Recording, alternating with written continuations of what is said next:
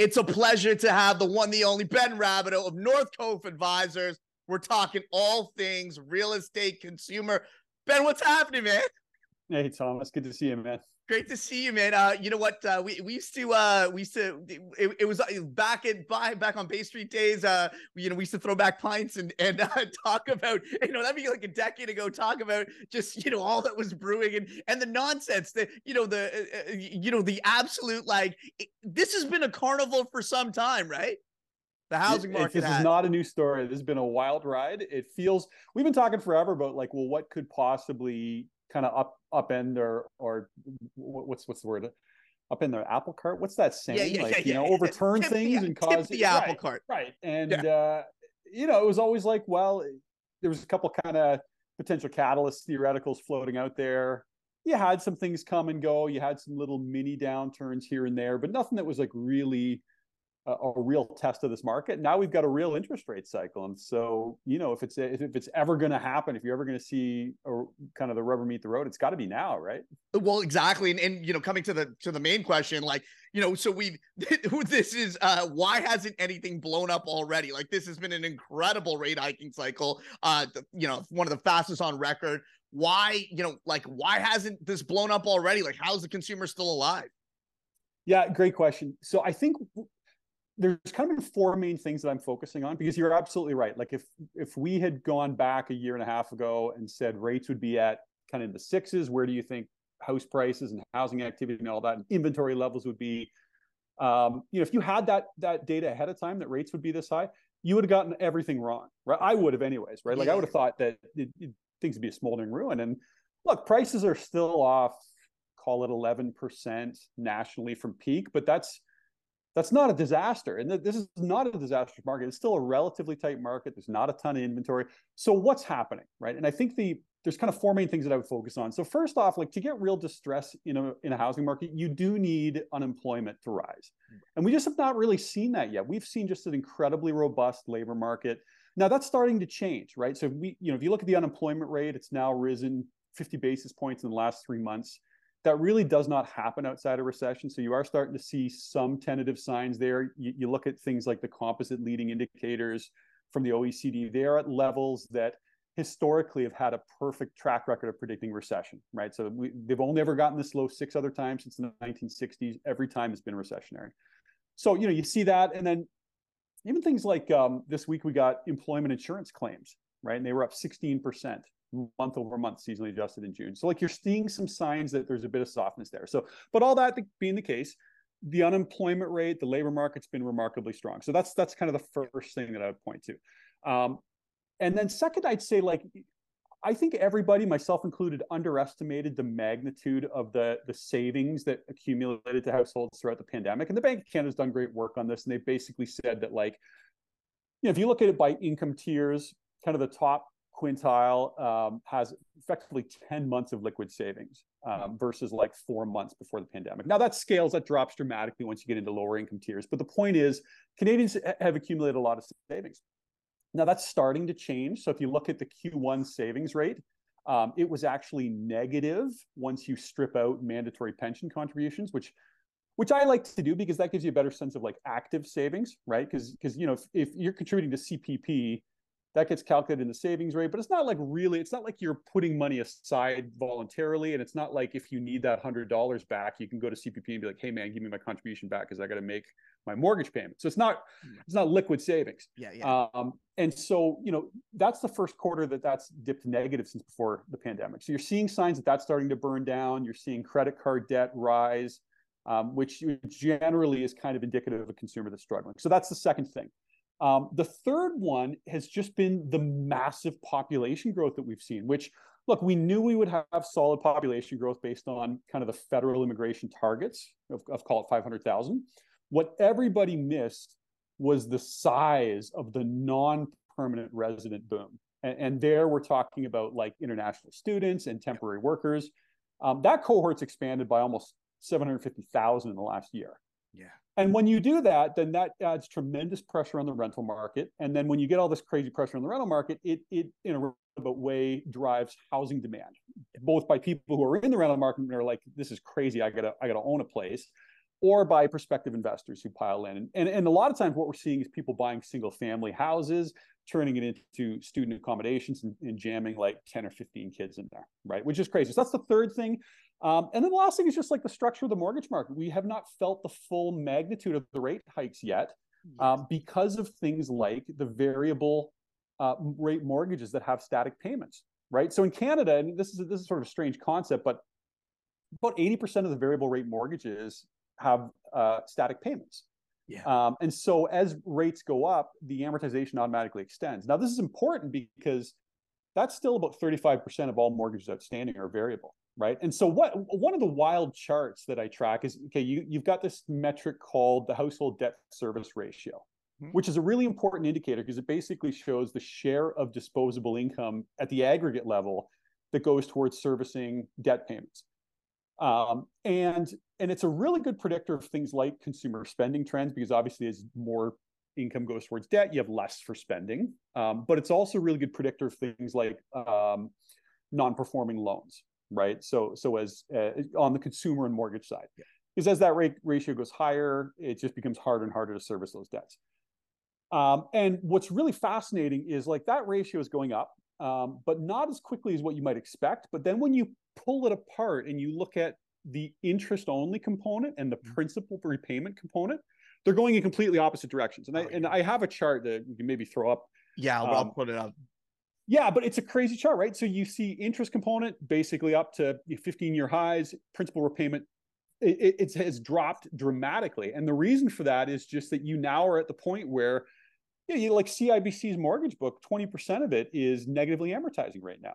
What? Right. And so like that's crazy. Like that's just a wild number. And just Ben, on that point, talking about like, we just haven't felt the full brunt. What's the like how much is the amortization extended, like the duration of these mortgages? Obviously, if payments are remaining static, it's pushing out the amortization significantly. I just don't know what the like how much has that been pushed out on average, or what are you seeing? Yeah, so the banks actually disclose this, and I'm going to be ballparking it, so I'm sure somebody can correct you in the comments. But I know that before this rate hike cycle, the share of big bank mortgages that had amortizations in excess of 35 years was like sub 1%. Right? It was almost nothing. Yeah. And now you've got some of them. Now, off the top of my head, I think some of them are kind of 20, 25, 30% have amortizations in excess of 35 years. So it's a dramatic increase, and you're really seeing that in this aggregate data. And so my point is that's the fourth thing that's kind of holding things together, but that's not a permanent fix. And basically we have very big renewal years in both 2024 and 2025. And importantly, with those variable rate mortgages, when they renew, the law dictates that it reverts back to the original amortization schedule. And so now you've got to amortize a larger mortgage balance over a shorter remaining period. It's like a double hit. So a lot of those borrowers are facing payment increases 40, 50, 60% when they renew in 2024, 2025. And so those are really, to me, like those are the years where that's going to kind of, that rubber will meet the road. So that's kind of the four big things where I think like why it hasn't really had more of an impact. But I don't think any of those are permanent. And the other thing I would just point is like, on the population growth stuff, like I don't know if you're seeing it, but there's like been a dramatic tone change around, I think just the whole perception of immigration policy in Canada. 100%. And I've been banging the drum on this. I'm completely in favor of the permanent immigration targets. Okay, so the feds have like a 500,000 roughly immigration targets, and look. Like I think that's open for discussion. I think there's a reasonable case to be made that maybe that's the right number. Maybe it should be higher. Maybe it should be lower. I don't know, but we shouldn't just like pull it out of the hat and be like, okay, this year it's 500,000. But like, well, why is it? Like, let's talk about that. Right. But that said, I don't fundamentally have an issue with that. So Ben, maybe just a question on that. Like the right-sized immigration. I don't think anyone that's been a hallmark of what's made Canada a great country. But when you have rental stock at lows, it's just like surely there's a flexible way where we can we can adjust those targets according to like what we can actually intake, right? Sure. This is really important. Thomas. Okay, so there's kind of two main things that are driving population growth right now.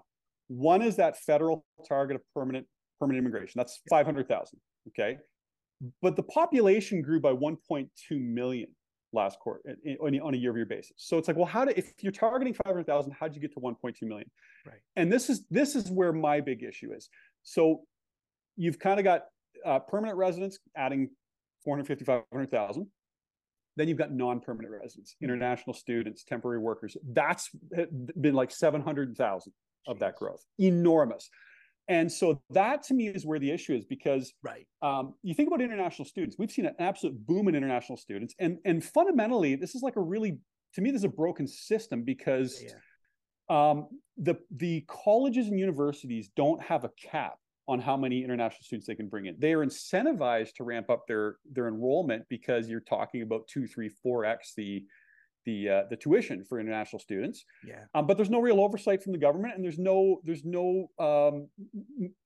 mandate that they provide the housing necessary to accommodate those students.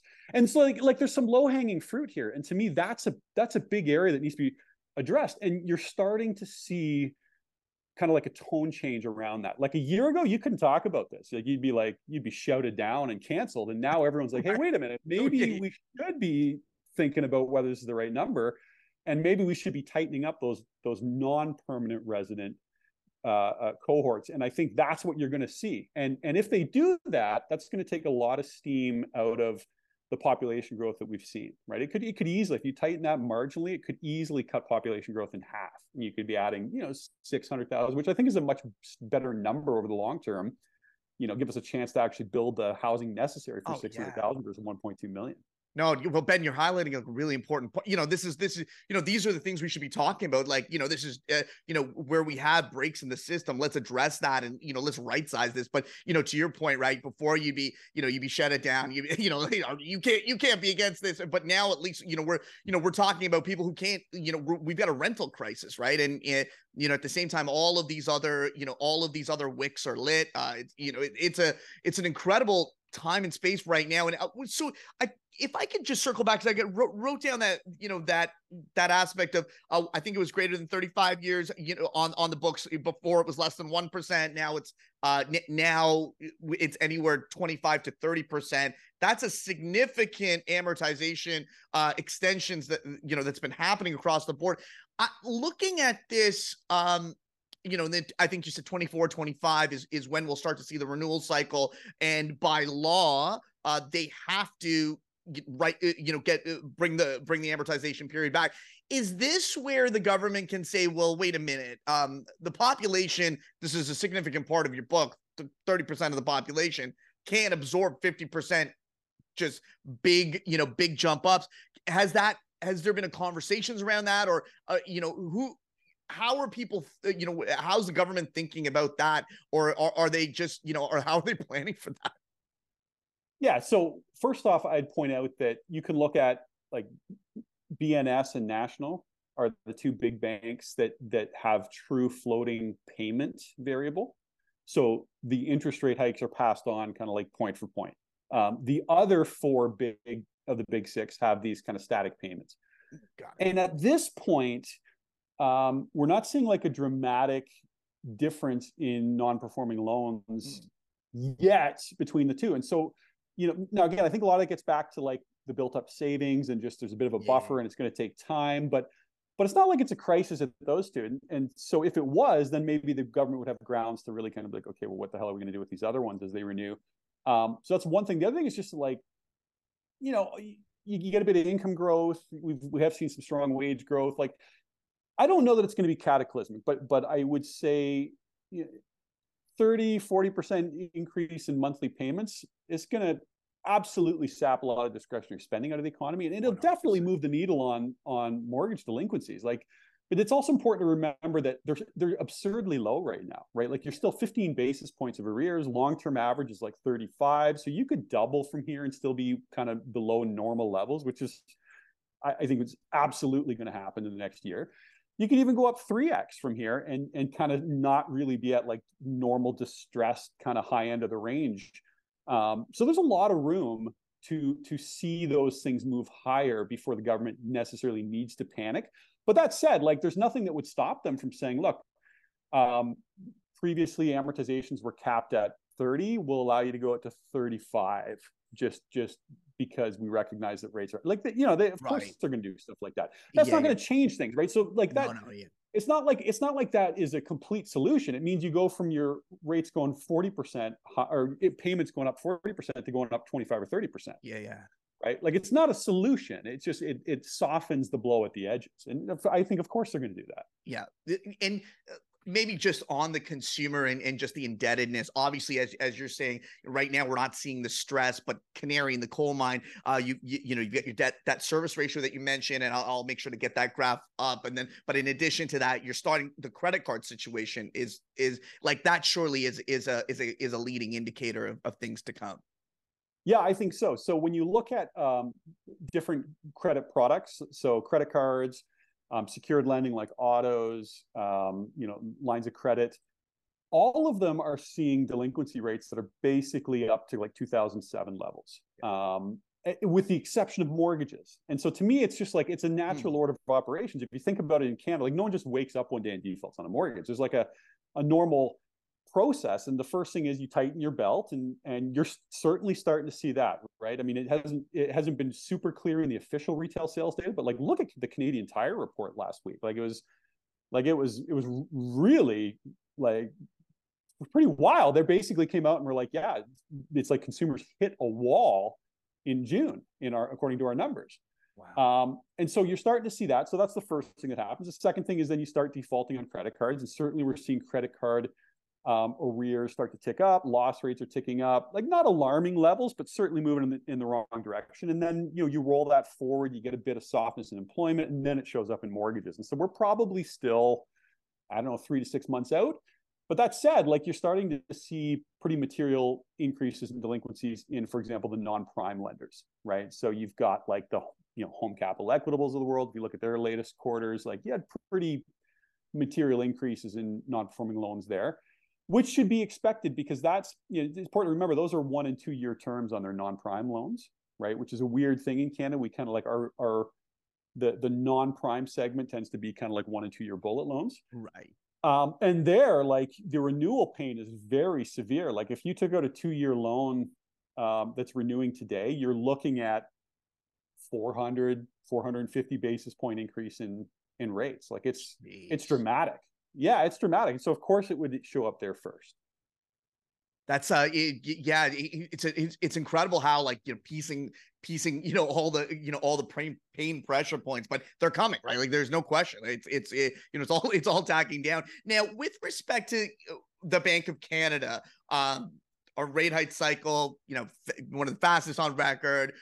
Where do you know, maybe reading through the tea leaves and just, you know, how you vision them going forward. Obviously, inflation is going to be a key input into that, but also vis-a-vis the U.S. and you know how we do that tango. Yeah, with the heavy caveat here that I did not see the magnitude of rate hikes coming. I don't think anybody did, but I know there were some people out there that were calling for a lot more rate hikes than I was, and so, you know, they were very right on this. I think we've got one more in the tank. I think that markets are probably right. We're going to see one this fall, and then it's really hard to see much beyond that unless inflation really starts to rip away from them. But at this point, that doesn't look super likely. So I think probably the market's got it priced right, where we peak out at like 5.25. But importantly, and I think what the market's starting to wrestle with now is this idea that it's just not going to come down that quickly. And I absolutely am in that camp that we're just in a structurally higher inflation environment. And it's one of those kind of like once bitten, twice shy. They never make the same mistake twice. They always overcorrect on the other side. And they clearly left policy rates too low for too long. They're not going to make that mistake twice. And so I think they're going to be very slow in bringing that back, unless we see like real risk of a financial crisis, not a run-of-the-mill recession, not just like your standard business cycle, but a true financial crisis. Then there's one policy playbook, and that's to cut rates to zero and go in QE, right? And so that they'll do that if we have a true financial crisis. But barring that, I think they're going to bottom out at like kind of like the 3% range, which means that, you know, 2-3 years from now, you're still going to be looking at mortgages in that kind of 4.5% range, which is a dramatically different environment than what we've seen in the past. Now, what worries me though is if you look in the US, like the consumers, and I've got this chart, if you look at that debt service ratio I was talking about, you look at the Canadian household debt service ratio versus the US, we've really never seen that gap as wide as it is right now between the two. And what it suggests is that there's a lot more policy room in the US, or a lot more room to absorb high rates, right? Because they've gone through a deleveraging cycle. Their households have locked into 30-year mortgages at ultra low rates. So like, it's just not going to hurt them the same way it will for us. And so if the Fed has to like keep its foot on the brakes, I guess, and tighten things, right? Yeah. I say foot on the gas, but that's not the right way. Like if they keep tightening, right? And we'll kind of import that tightness and import that monetary policy on our side. And really, like, the Bank of Canada controls the ultra short end. But once you're even out at the 5-year, like, it really tracks the US. And that's a real concern, because that's what prices our fixed rate mortgages. So there's always that risk that, like, even as Canada weakens, that the rate hike cycle will have less of an effect stateside, and they'll have to stay tighter than we would want to. So normally, like, throughout cycles, Canada and the US are more or less in tandem in terms of monetary policy. And you could make an argument that maybe the US has to be a little tighter for longer, and we could in theory import some of that. Wow, I mean, that you make a great point there on just how the tether of the 5-year, right? Like, and it's how it really, the influence of US, the US rate, interest rates in that period as well, right? It's not as anchored to what what the Bank of Canada is going to do. It's a great point. And now, Ben, like, lots of interesting points here. Maybe putting it together. There was a great chart you tweeted out that silver lining looking in Canada across the country. What was interesting, you had a house percentage. It was house percentage change from peak. So basically, we had every region down. So Canada, as you mentioned earlier, was down in aggregate. It is down 11%. I'm looking at bad places. Let's look at London, Ontario, down north of 20%. Toronto is call it 13. But what was interesting, so this is price percentage change from peak. Calgary is flat. And I just kind of wanted to get your thoughts on, okay, so we have a lot of we have a lot of storm clouds. There's no doubt about that. But what's in terms of the patch, and maybe kind of some insights on is there a beacon here in the country of Canada? Yeah, great reminder that there is no such thing as a Canadian housing market. It's a market of various regions with very different economic drivers at points in time. Starting in 2021, I started pounding the table that the easiest layup macro trade, and there's no like easy way to put it on per se, but the easiest call to make is that you'll see Calgary outperform the Canadian average. And whether that would come through just stronger price appreciation, or whether it would just hold in better while the rest of the country kind of like weakened, I just thought it was a layup. And part of that is just that prices were so beaten down. We're effectively getting to the point where they were below replacement costs. I mean, flat for over a decade, but yet you had just an economy that had gone through a bit of a rebalancing away from traditional oil and gas, and you're starting to see more of a kind of a tech and startup renaissance, which makes sense because you've got like these incredibly cheap startup costs. You've got incredibly favorable tax regimes across North America. You've got this incredibly well-educated young labor force. Like, there was no reason for Calgary not to do well. And it had just been so beaten down. You had population outflows for so many years. You're like, well, that's not going to go on forever. And you'd had like capex in the oil sands fall every year and drag on GDP. You're like, well, that's not going to go on forever. And so that to me was an easy call, and I still think there's more room for that to run. I think we're still in relatively early days. Look, you're starting to see some froth there, more in the condo space. You're seeing a lot of like pre-construction sales. Like, clearly, a lot of people that were buying in Toronto are like, oh, geez, the cash flows don't make sense. Let's go to Calgary, and that worries me. But I think that's more of a story for like maybe late next year before it starts to really matter, because there's just not a lot in the construction pipeline relative to current demand. Which is always a sign of overbuilding. And so there's certain charts that I track, and they're not flashing red yet. So that was one area. The other area is Atlantic Canada. And it's interesting, like the two areas of the country that are relatively affordable are also the areas that are seeing dramatic interprovincial flows, right? So you're seeing strong flows of people from Ontario, less or so BC, but big flows from those provinces into Alberta and into Atlantic Canada. And I don't think that's going to change. I think that work from home is fundamentally a game changer for some of those areas. And I just think they're going to do better. And so, like, why wouldn't you, if you can pull that arbitrage off where you're selling in Ontario and being able to, or if you're a young person and you're looking, well, where do I want to put roots down? Like, it's just hard to imagine that those areas aren't going to do well for a while longer. Yeah, no, you make a great point. Like work from home has definitively changed how anyone should look at their, you know, their housing situation. And you know, I think employers are have to be flexible about, you know, where they seek talent. And you know, you're going to see hubs change.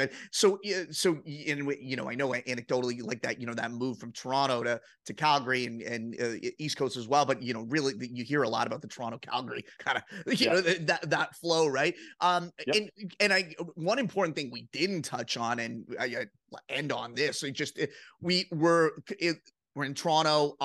I'm looking at, like, you know, we just see condos, like, sorry, we're seeing commercial real estate office towers empty, 50% of the people going in. But you have on the condo side, on the rental side, you know, real tightness. What that's clearly an area, and that's not just Toronto specific. That's, you know, that's a North American global problem. Work from home has changed the dynamics of you know, the viability of these office towers. Is there like you know, do we ever come back? You know, like how does it, and what's the distress for the underlying companies exposed, REITs, etc. And then B, is surely there's a way to use that to convert it to, you know, convert it to condos or whatever. But you know, I tweeted out something like that, and people were like, "Listen, you know, it's not as simple to throw plumbing everywhere. It's not like a, you know, cheap and cheerful, like, you know, you know, like the little house flip that you do in Toronto. This is like a legit project." And so I thought it would be interesting, actually, Ben, you know, maybe it's a project for us to do, is to be like, hey, listen, like figure out, take one of these towers, give me a floor, let me figure out the true cost of converting one of these. Who knows? But I'd love to kind of get your take on where that goes. If there's one thing that's there, it's these beaconing towers that are half empty. Yeah, absolutely. So look, I think they've been doing this for a few years in Calgary, because they're sort of like a few years ahead in terms of that commercial office kind of glut, especially on the office side. Man, I'm pretty sure I read that they've done a couple of major conversions there. Okay. It's not my bailiwick. I would not be the person to ask. I've read what you've read, which is just that this is a far more challenging thing to convert from office to residential. I'm not the expert on that. I wouldn't know. I mean, it seems to make sense to me. Like, why wouldn't you, right? Yeah. And now part of the issue with the rental side is, so right now we've got this absurd rental market where there's just like, I mean, inhumanely tight, like just absurd. And remember, like, this gets back to the discussion around non-permanent residents, because if you take 750,000 non-permanent residents, like international students and temporary workers, they're all renters. Yeah. So if you throw 750,000 of them in the Canadian population in 1 year, like, of course you're going to have an insane rental market. Now, the thing with that cohort is it's massively volatile. And every time that we have had a recession historically, that cohort actually shrinks. And this is something that not a lot of people talk about, right? And which kind of makes sense, because you got a lot of temporary workers, they're here when the labor market's tight, and then they leave when the labor market loosens. That's actually definitionally the point of that program, is to meet those labor market needs. If the unemployment rate were to go up 200 basis points, you'll see a dramatic drop in temporary workers. And I think that's probably where we're going to go. So, like, I think that some of the tightness in the rental market will sort of work its way out on its own over the next couple of years. Not to the point where it's a disaster by any means, but to the point where we're back to like pre-COVID levels, which is still a relatively tight market, but not like disastrously tight. So I think that's probably where we're going. Now, you'd asked about, okay, work from home, is that like a permanent thing?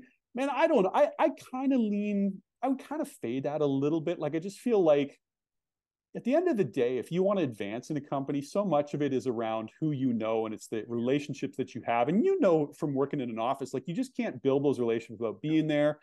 And I feel like it just takes some time. And once you get people that are all working from home and they're realizing, hey, that person that's gone into the office and knows that they're getting the promotions and I'm not, like, it just takes some time. And then I think the culture will start to change, where everyone's like, well, if I want to get promoted, I got to be there. I got to meet people. I got to be at these meetings. We got to go out for drinks after. And it's like the whole culture.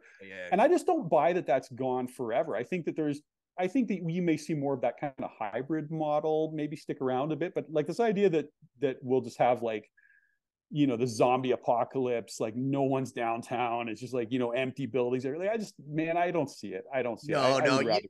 you know, I joke around with my neighbors. Like, you know, it's never been easier enough. Like, you know, for the dude that was just mediocre, all you got to do is show up with your lunch pail, man. Fucking just Totally.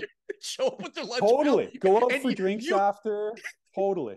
and you'll go faster in your career than you would have ever in any other generation. Just show up to work. 100%. And that's kind of what's lost. Like, you know, there's a mentorship gap where, you know, and it's on both sides. I'm not just saying, you know, it's not just the Zoomers or whatever, you know, it's not the 20 somethings. It's, you know, it's the guys who have the experience too. They're like, I'm not, you know, I don't want to go to work. Right. So you've got this situation where you've got, you know, seasoned veterans who are like, listen, my life's better kind of just, you know, jamming at home and, you know what, and then you got the other side is, you know, kids don't want to come. It's a weird dynamic where ultimately it leaves a generation, you know, an age segment that, you know, doesn't have the mentorship, and it's kind of, you know, and maybe, heck, maybe Twitter's the new mentorship route. Maybe it's just jamming on Spaces 24 hours a day. Who knows what the pathway is, but it's definitely not the, you know, it's not the old style. If you are a mediocre somebody and you're just like, I just want to grind, you've never had it easier. Just show up. I agree with that. I think that's exactly right. Yeah. I think it's a great take. Yeah, I agree.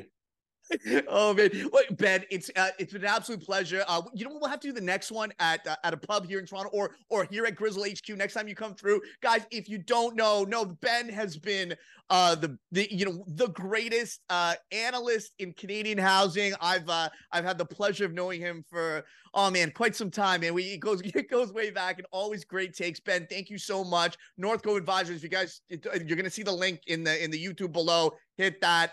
Best insight, full stop, Canadian housing consumer. Ben, thank you so much.